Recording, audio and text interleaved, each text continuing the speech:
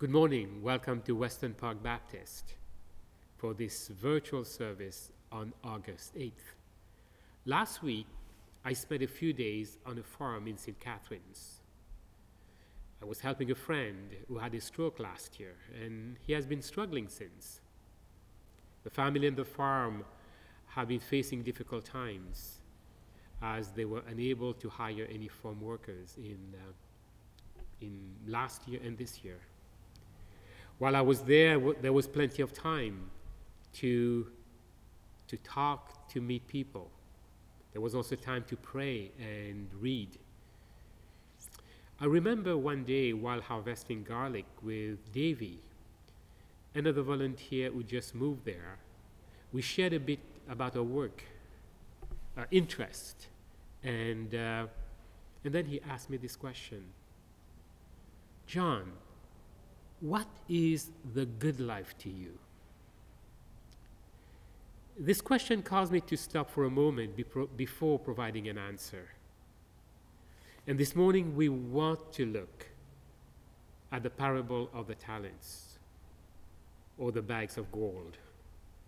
To recap, learning that John the Baptist has been put in prison, Jesus returns to Galilee and begins to preach, telling the people to repent, as the kingdom of God is near.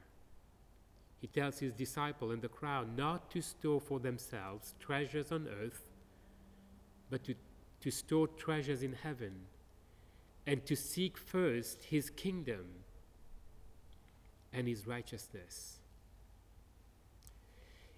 I think it is worth noting that the parable of the talents is among the last teachings of Jesus. As in the following chapter 26, he's arrested. The disciples were curious about this new kingdom. When will it come?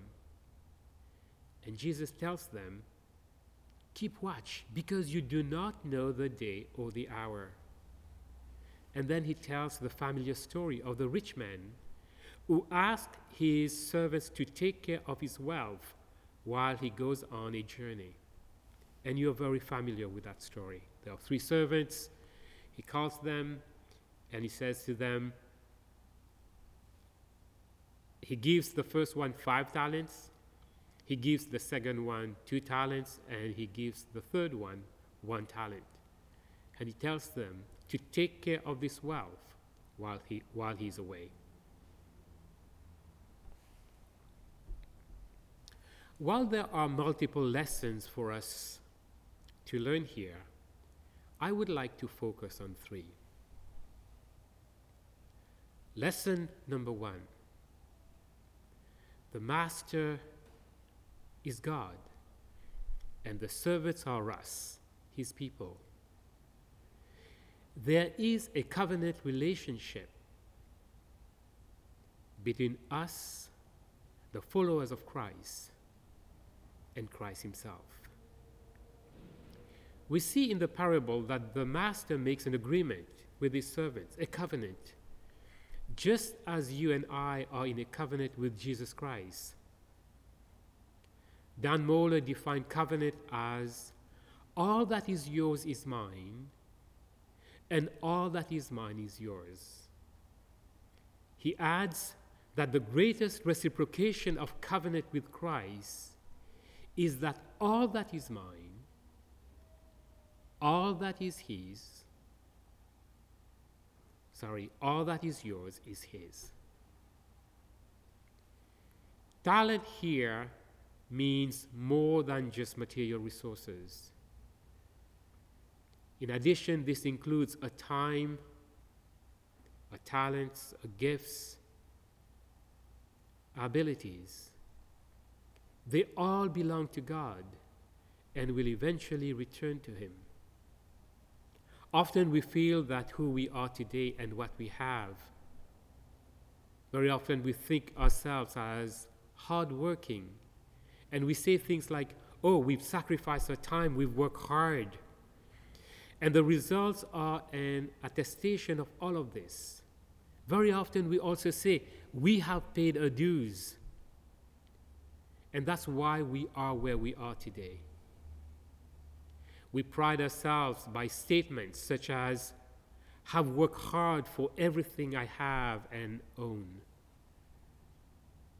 Yet the first lesson of the story is that what you and I have today come from the Master, God Himself. He has entrusted these things for us for some time. While thinking about this, I realize that very often we pray and use the words from Psalm 23, "The Lord is my shepherd, I lack nothing." If really we have lacked nothing, it is only because the shepherd has been there all along to provide things to us. Everything comes from Jehovah Jireh, the God who provides. Other lessons we can learn here is that the amounts of resources given to each servant is different.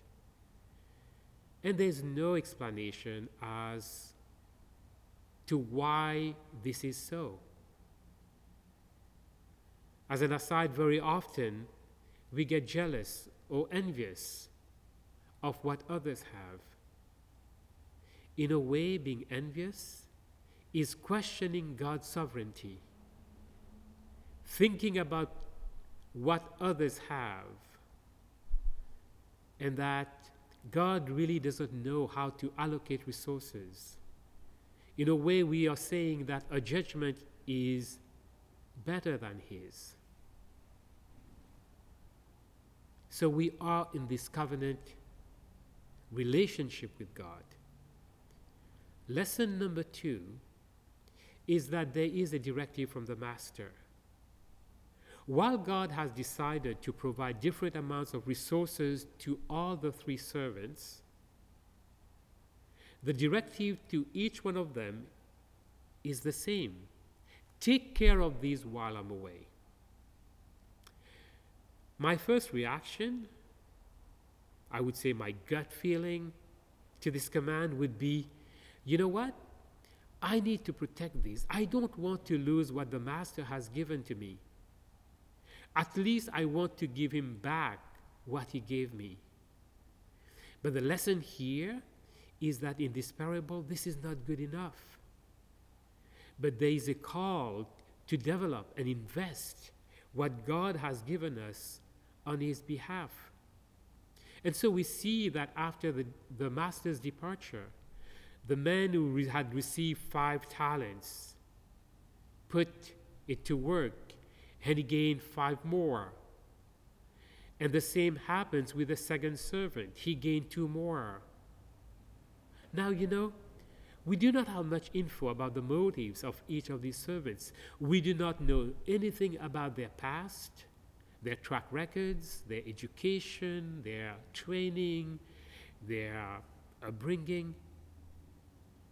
But remember, it is Jesus telling the story. I would suggest that if a text does not include any such info, it is because it doesn't really matter and therefore it is irrelevant. What is relevant is what the Master expects of each of His servants, what Jesus expects of us.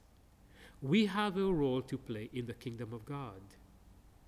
God has provided to us resources, treasures, time, talents. We are called to use it in His kingdom and for His kingdom. We are called, just like these servants, to take risk. I don't know what risk mean to you. They may be different for each one of us. But the expectations are the same. I would even go further to suggest that Jesus is telling us to risk it all, because what we see in this parable is that the first and the second servant, they risk all that were given to them. There seems to be no half measures. Either you are for me or against me. Either you follow me or you are not. Either you are in the kingdom or you are not. Remember earlier in chapter 8, Jesus responding to a request from one of his followers who asked to be excused from his responsibilities to go and bury his father, said, "Follow me. Let the dead bury their own dead." How we use our resources, our time, our talents is not just to benefit us or our families, but I believe it goes well beyond that. We may think for a moment that once we put our day's work, it's time for us just to relax and enjoy the free time. We deserve that free time. In a relationship with God and vice versa, what is at stake is the kingdom of God. Lesson number 3. We need to give an answer about what we have done for the Master, what we have done for the gifts and resources he has provided to us. The story goes on to say in verse 19 that after a long time the master of those servants returned and settled accounts with them. In a way, this represents the day of judgment, when each one of us has to give an account of how we've spent our lives, our resources, our treasures, our time. Note it says after a long time. Many of us feel that indeed it has been a long time since the world has been waiting for Christ's return. While waiting, we are called to develop and use what God has entrusted to us. We've all been given gifts, no matter what our age, our education, our family status, our wealth, whether we were born here or not. There will be a time of judgment, and we will have to give an account to the Master. And there can only be 2 outcomes. The person who received the 5 talents and the person who received the 2 talents, whether you've received a lot or whether you've received very little, the reward is the same. Well done, good and faithful servant. Enter into the joy of your master. For the third servant, the words are harsh, and so is the punishment. The master replied, "You wicked, lazy servant." It can be put this way. Are our lives defined by faith or fear? Are we faithful or are we fearful? We know that in this parable, the first 2 servants, they live by faith. They invested everything that God had given them. And the third servant, he lived by fear. We have been tasked to be engaged in the building of God's kingdom. Jesus, talking about the timing, said, "Neither they say, 'Look here, look there, for behold, the kingdom of God is within you.'" Think about that for a moment. The kingdom of God is within us. We are called to invest and leverage the resources in God's kingdom. We are told we have been given gifts and we need to continue in developing them. To use a slogan, it is in us to give away, not to bury out of fear. We are reminded over and over not to be afraid because the God of the universe has a name written on the palm of his hands, that he knows exactly how many hair are on her head. The God of the universe in this parable reminds us that since all come and belong to him, to not be fearful like the wicked servant and risk it all, not a part of it, and the reward will be eternal joy. In 1 Peter chapter 4, we read, "Each one of us has received a gift, ministering it among yourselves as good stewards of the varied grace of God." The ultimate reward of the Christian, of you and me, is to continue to live in the presence of God. Coming back to the question that Davy asked me on the farm, I was able to share my faith with him. And I told him that living the good life is living in obedience the life Christ has prepared for me.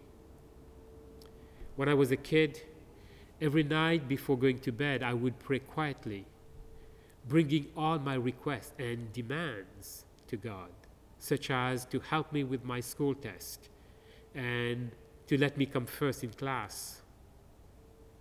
But I remember I would every day say these two phrases. I would tell God to write my name in His book of life and to save a place for me in His kingdom. Now that I am an adult, I realize that how often I take the kingdom of God for granted. The parable reminds us to live our lives as sons and daughters of the kingdom. In this kingdom, we are called to rise and shine. We are told that we are the salt of the earth. We are told to look at our bodies as the temple of the Holy Spirit. We are told to remain connected to Christ as branches are connected to the vine. We are told to continue to seek His face, to listen to the shepherd's voice in the midst of so many voices. We are told to use our time, our talents, our treasures to bring glory to God. Let me close with these words from Hebrews. Now may the God of peace, who through the blood of the eternal covenant brought back from the dead our Lord Jesus Christ, that great shepherd of the sheep, equip you with everything good for doing His will. And may His work in us what is pleasing to Him, through Jesus Christ, to whom be glory forever and ever.